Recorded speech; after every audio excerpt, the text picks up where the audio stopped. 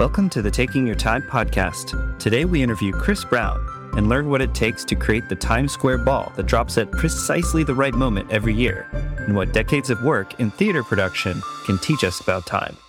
Hello, Time Hackers. Very excited for our guest today, Chris Brown.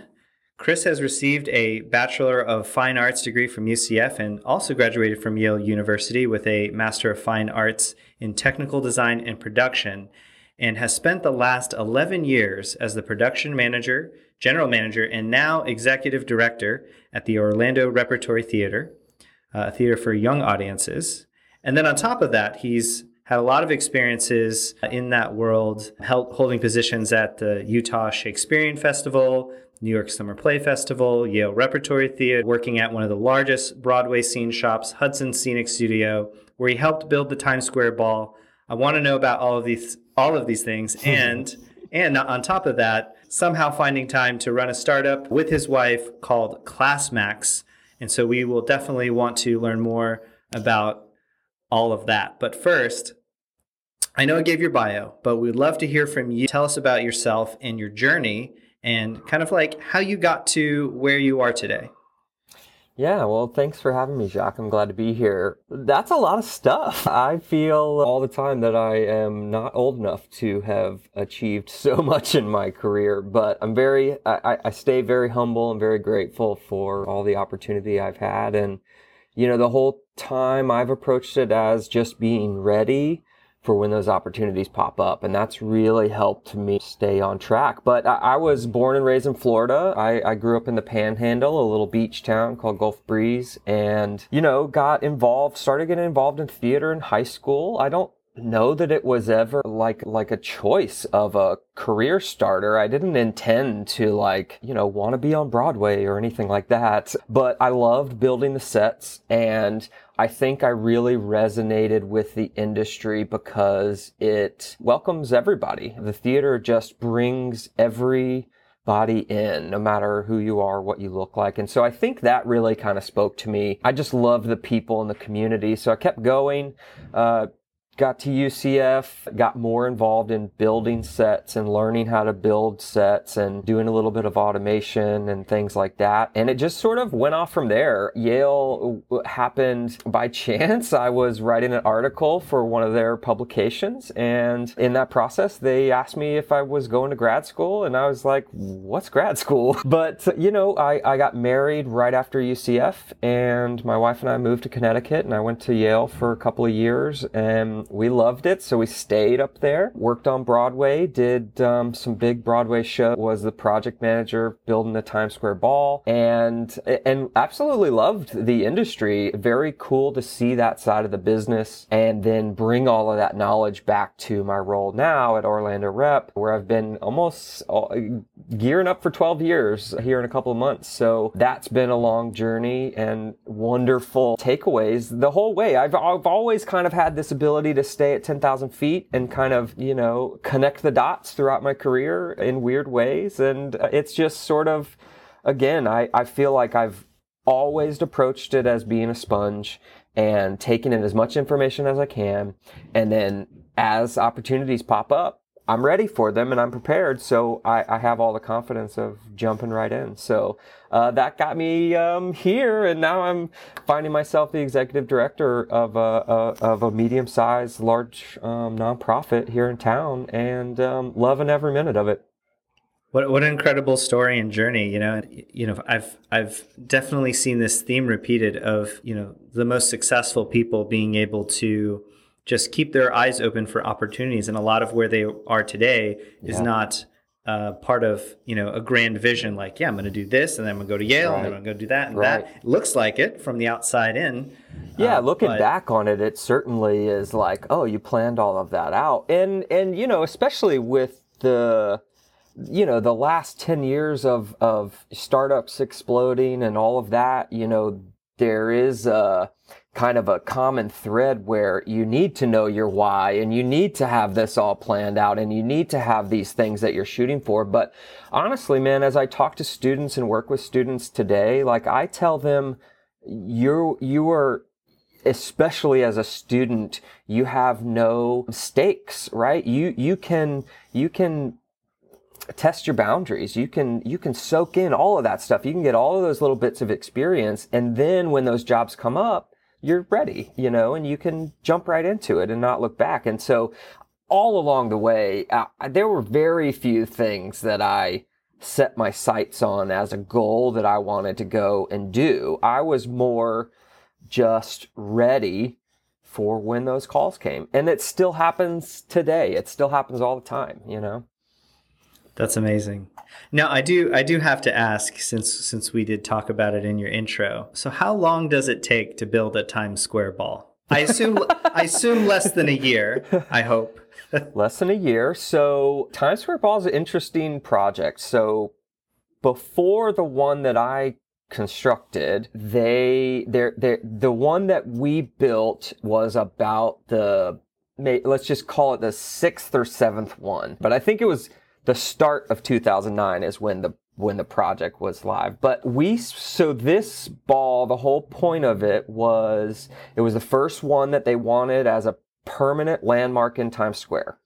Prior to that, they would go down a week before New Year's, put up the ball, install it, do the drop, and then take it all down, and it would go back into warehouse. But they wanted one that was permanent to Times Square, and so the one that we built was twice the size as it ever had been. It's about 12 feet in diameter, and it lives in Times Square all year. And the one that I built is still there today, 12 years later. So, oh, that's amazing. I didn't realize that. It's amazing. And what a cool thing to be a part of, there's not too many things in your life where you can say, hey, I built that, and 1 billion people see it every year. Yeah, I don't think anyone hasn't. What a cool thing. I was a project manager, so I was in charge of getting all the pieces together and building it in our shop and getting it downtown. It's kind of just a random thing, but I do have a piece of it over on my shelf over there. That's a little memento. So it's a cool thing to be a part of for sure. That is really cool. And to answer your question, we worked on it for about 10 months of actual build. So there was about, I would say, probably 5 or 6 months of actual construction and putting it all together. And then it took them about a month to load it in downtown. And then it's been there ever since. It's pretty cool. Very cool. And then what was one component of it that surprised you? That's such a great question. I would say the most common surprises was what it takes. The difference in, the difference in building things for the stage is that you use a lot of the same engineering and mechanical design and electrical engineering techniques for the stage. However, the stage is more of a temporary arena, right? The life of a show. I mean, some of these Broadway shows that get crazy and are there for decades is different, but most of them are there for a year, a couple of years, and they're gone. And then for the rep, they're there for like 8 weeks. So you're still doing some of that engineering and design, but for a temporary thing. And to see something like the Times Square Ball that is a permanent structure, and to go through that design process of the welds all have to be perfect and tested, and all of that specificity was quite extraordinary, because you got to think the thing is 12 feet in diameter, sitting on top of an 80-foot pole in the middle of on top of a building in New York, and it's got to be snow and wind and rain, and it's got to survive the elements. It was amazing to see. It's just an amazing project, And I would say it's probably one of the few in the scale of the world where it's truly like engineering and art have this marriage, and you really have to go all out on both principles to execute. Well, that's why I love this industry, is that you interact with all of the different trades. It's always something different. It's always something creative and exciting. It's my claim to fame, If I don't have the Times Square Ball, then it's all about like Chris Brown, Rihanna jokes, or, me being a rapper or something. I didn't ask you how many times you've been mistaken for the rapper. But. I was here first, so okay. I'm cooler. I'm cooler than him. That's fair. And, I do want to pull on one of those threads too to maybe segue into some of your more recent work. You said, some of the shows at the Orlando Rep, they run 8 weeks or so. And so that's really interesting to think about for me.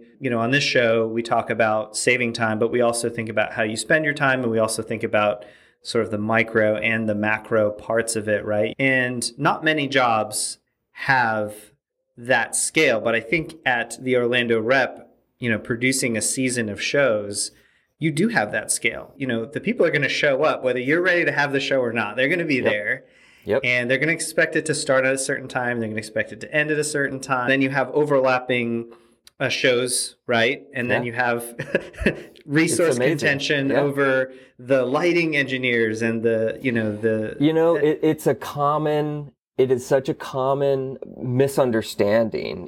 So many people interact with us simply for the entertainment value, and they're seeing the performers on stage, right? And, if I have been backstage my entire career, if there's 10 people on stage that you see, there's 30 people that are required to make all of that happen. Back of the house is bigger than the front of the house. Back of the house is way bigger because you have to think, you go all the way back. Somebody's got to create a script. So writers and creatives and all of those kind of people to just create the thing that then you are going to produce. And then it goes to all of the technical staff who actually take the pictures and bring them to life. All of that happens before you're ever on stage. So, there's so many more people. Maybe that's why I really loved it, because it wasn't about the spotlight. It was about making sure that the spotlight could happen at all, right? So the spotlight isn't on you, but you're pulling all the strings to make it happen. So it's really fascinating. It is. And, maybe this would be, I'd love to hear if you had any tricks, but I think every event planner in the world is always trying to figure out how do they add that buffer to their schedule. Yeah. But you know what it is though?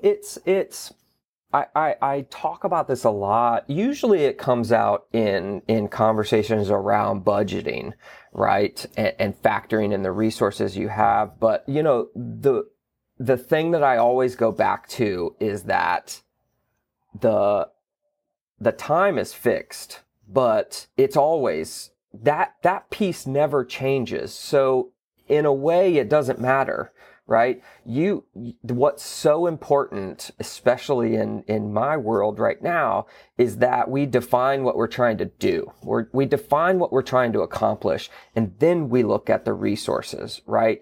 Because so often you get into, the first meeting and you're like, okay, the show opens on this day. How are we going to make that happen? We've got this much time. And to me, the time doesn't matter until you know what you're trying to accomplish, right? Because in the budgeting world, I say the same thing. The budget really doesn't matter. And if you think about it, if I want to do The Lion King with your family and all of their friends here at the Rep, I can use the same exact script that they use on Broadway. I could put $100 into it and it could be amazing for your kids and your family, or we could put $100 million into it and it could serve a Broadway audience, right?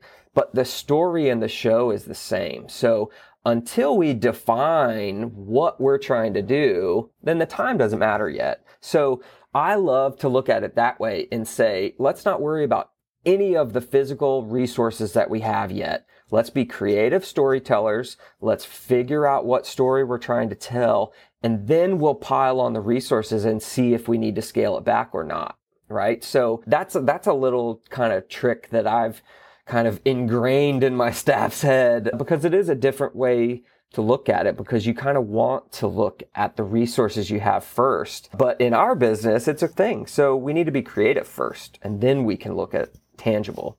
Have you ever been in a situation where, the time card says, we're supposed to be into the next scene, but the audience is just loving the delivery of this particular one? Like, what do you do? Do you cut them off? Do you just accelerate all the remaining scenes? Like, how do you handle a situation like that? That is the reason why our industry will never disappear, right? Because there's something about live entertainment and live interactions and experiences that are just different. It is different every time you see the show. And it's not designed that way, right? Like we design a show and we plan out all the cues and all the movements, but at the end of the day, it's still a live thing. And so if somebody forgets their cue, or if they, drop something and it breaks, and then they have to figure out, well, A, how do we clean that up? And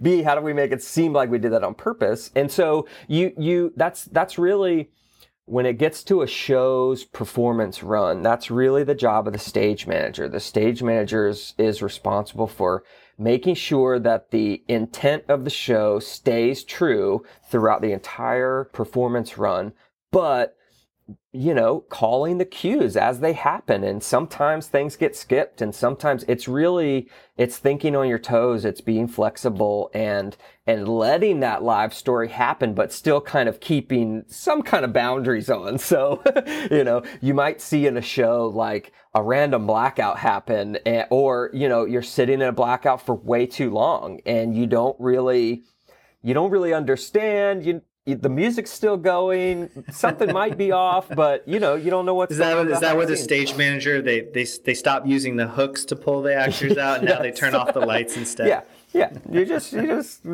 pull the curtain down, and they'll reset. But it's so, especially at Orlando Rep, where our audience is young people. All of our shows, all of our live shows, a lot of them come from children's literature. It's characters that kids know and love from books, and we bring those stories to life. So it's so fulfilling, and it's so exciting when you get 300 or 400 kids in a room to watch a show, because kids are really smart. So it's a really wonderful audience to work for, because kids are really honest. If you ask a kid if they liked it, they'll be like, no. So it keeps you on your toes, but it also makes it really fun. And for the audience out there, if you're ever in the Orlando area, we have a lot more than Disney World and Universal. So even if you're just traveling through, please check out the Orlando Repertory Theater. Absolutely. So getting into your startup, that's interesting to me, because now we're really getting into time hacking territory, right? Because you still hold a position at the Orlando Rep. You have ClassMax, and so I don't know where I want to start, but let's get into ClassMax first. Yeah. Tell me about ClassMax. Tell me about the mission. How did it get started? So the ClassMax spiel is, it is a platform to save time in your classroom. And this came out of my wife was a middle school language arts teacher here in Orlando. And, she was coming home frustrated regularly for not being able to keep track of all of these things. She was at a school that was very early on in the transition to digital. And in our local county here, they wanted to make the whole county a digital curriculum. And she was the tech lead at one of these schools. And so she was really having frustration in her classroom, being able to just keep track of all of these little data points that she was really required to keep track of. Everything from progress on state standards to behavior in the classroom to hall passes. You're required to provide a certain amount of accommodations to your students that have special needs, and you have to report on that to the state every year. All of that is a manual process, and all of that is done in different systems. Some of the bigger schools have LMS systems, and it's just kind of a mess. So we approached it as this education technology that's just exploding over the last decade is all being made for the county. And the dollars in ed tech are coming from the counties, and that's who you can get to pay for these things. So we said we want to turn that upside down, and we want to make a product for the end user, because what we were finding and what Katie was really frustrated with was these tools sounded fantastic from the county's perspective. But by the time they got all the way into your classroom as a teacher, they were so ineffective. And, the technology was 1992 and just really archaic methods of keeping track of all of this. And so I'm crazy enough to, convince my wife to say, hey, I think this is really something that we could put together and build. And one of our good friends was in the tech world and helped start like Tough Mudder. And he's been in a bunch of other tech startups over the years. And we put it together. It was 2017, and we started finding designers and engineers on like Upwork, and we started to find people and went through some growing pains with developers and all of that normal stuff, and ended up raising some money and getting it going and getting a great team of devs, and really haven't looked back. Right now we've got about 6,000 users all over the country using and paying for this tool that we built. And the whole goal of it is kind of, you walk around your classroom with an iPad, and it is very easy. In 3 steps or less, you can track meaningful data based on your observations. So much of education is test focused. We wanted to turn that on its head and say, hey, teachers, you guys are really smart. You're professionals. You know if a kid is understanding the content or not. And this allows you to, through your instruction, track all of this meaningful data and help it drive your instruction for the next day or the next semester or what have you. So any teacher can sign up. You don't have to sell to the county first. And so we went single user first and let that go for a little bit. And then we built, because there was demand and because there was multiple teachers at one school that wanted to all be interconnected, we built a schools platform that kind of can bubble up all of the teachers' individual data input into dashboards, into reporting techniques, so that the administrators at the school has some oversight as to what's going on across the school. It seems like you always hear about new startups and new technology, but I don't know that these things are making it into the classroom, or I don't know if they're built in a way that truly meets the needs of teachers. So I love the bottoms-up grassroots approach of going directly to the teachers to build a solution that works for them, not for the school, but for the classroom. That's what we really set out to do from day one. And so we've got probably 24 schools that use the platform all over, and they're finding great success. But I think a little school in a little county isn't going to be able to do Canvas. They're not going to be able to have these huge systems because they can't manage that. So we try to go at it, somewhere in that in between and try to really focus on that end user and making sure that their experience is top notch. I love that. Looking forward to see the technology make it into my kids' schools. Absolutely. So we can make that happen. And here's the $1 million question, $1 billion question. Depends on how high your aspirations are. How do you? So I also hear that you may be teaching a course in the near term as well. So how does one make room for all of these different things and continue to be successful? I mean, that just sound like they're 3 different people. It should be 3 different people, man. It should be. It's a great question. And, I think it's a long journey for me, right? I think I've learned by doing all of these things that, you have to stay flexible. You have to stay open to doing things differently. I feel like I almost rarely have a set routine that I stay in. I try, I don't remember where I heard it, but not too long ago, I was listening to a podcast or something, and it was all about the importance of, being able to focus on the task at hand. And in our world today, there's so many notifications and all of this stuff. And I have found it really helpful to, when I'm sitting at my desk, I'm working, right? And when I'm not working, I'm not working, or I'm doing a side project, or I'm working on ClassMax, right? But having all of those things swirling around all the time in my head, it is completely overwhelming. And it would be impossible to manage it all. But I think,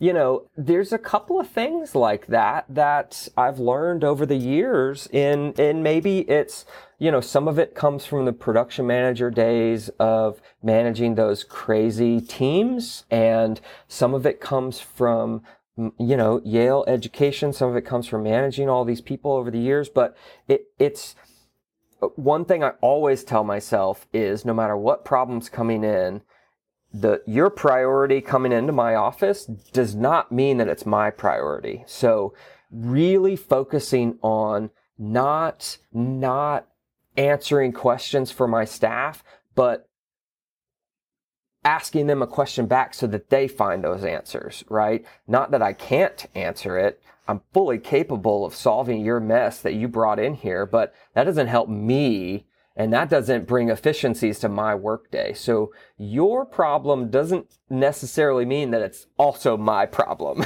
right? And so, you know, keeping a little bit of that perspective day to day has tremendously helped. And then making my work more meaningful, right? Doing things that I like doing. And when I sit down to do them, I'm focused on them. That's allowed me to be really efficient. And then, you know, the times, no one's perfect. I learn every day in all of these roles. And, you know, when I start to get off track, I found that sometimes I need to find a new tool or find a new way to organize my work, you know, whether that's like building a new board in Trello and just reimagining all the stuff I need to do that week. And that helps me kind of take a minute to get organized. And then once I'm organized, then I can start knocking stuff out, right? But sometimes the inbox just gets so overloaded that it just is confusing, right? You kind of have to do like a task bankruptcy and just start from the ground up. And you know, maybe the thing that I thought was really important last week, upon revisiting, maybe not. Yeah, you got to have priorities, and you have to determine, you know, not what's important in the big picture, but what's important right now. I was just playing with earlier this summer. I was playing with a new app that I found called Sunsama, I think is what it's called, and it's sort of a mix of Trello and Google and email, but it was a really cool way to just reorganize that task for the day. And I find myself once a year or so just needing a new tool to look at everything I do in a different way, you know, and that helps me really weed out all the stuff that I don't need to be doing and focus on, you know, the important things that can drive something forward.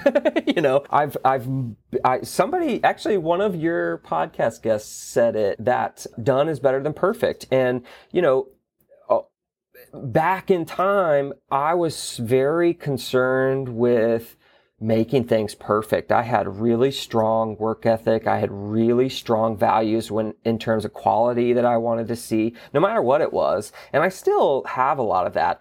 However, I have learned now that if you make projects too big and you're trying to solve all of the things all in the same sentence, it's just impossible. So I don't know how I do it all, truthfully.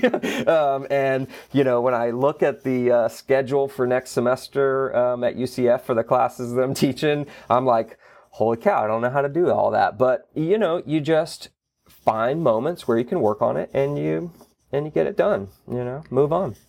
Yeah, while you were talking, it just brought up something for me that you were saying energy management as being actually a very key component of time management. Yeah. Because it dictates how long you can work on something and how effective you are when you're doing it. So it really, you can't divorce time from energy. Yeah. And to your point, you know, having that meaning makes it so that you don't have to do other things to sort of recover that energy, because the act of doing the thing. It's so much easier to do my job at the rep when there's kids showing up every day to see a field trip, right? When I can, through the pandemic, when we weren't having audiences in the building and everything, I could feel myself really getting bogged down. And it's because I really didn't have anything to fill my bucket up.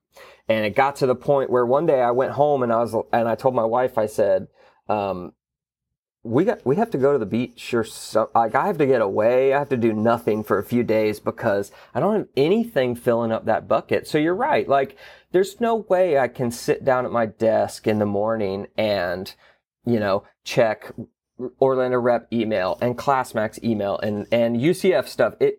I have to find those moments where I'm going to work on that thing. And that's what I'm focused on. And, for me, I'm an executive director of a big nonprofit. Like that's my second priority. My family, of course, is my first priority, and I'm gonna do them first no matter what. But then it's my executive director job, and that takes priority sometimes.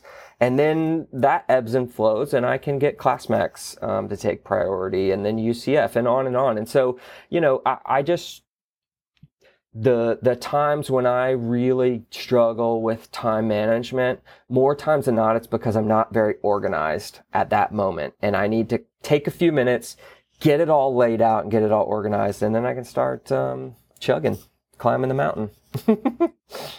Well, thank you so much. I love all the tips and, the rich history that you have and just it shows how much you really do care about what you do and the people that you help. Do you have anything that you'd like to share as far as, current projects that you're working on, if people want to get in touch with you? And then, of course, I'll put the website for ClassMax and for the Orlando Rep in the show notes. Was there anything else that you'd like to share with the audience? I don't think so. That's great. I've really enjoyed this, Jacques. I really appreciate your time. And, you're right. I love doing what I do. And so any opportunity to, get the word out is awesome. So I will circle back to what you said earlier. If you're traveling and you find yourself in Central Florida and Orlando, please get a moment, a day away from the parks and come see what this city has, because it's a pretty cool place to live, and it's a really fun city to work in, and it's exploding. So check it out. And if you're a teacher out there, check out ClassMax. It'll help you. Thank you very much, Chris. Thank you, sir. Appreciate having you on the show, and have a great week. Thanks. You too. Take care. You. Thank you for tuning into the show. We hope you enjoyed it. And remember, life is how you choose to spend your time. Please use it wisely.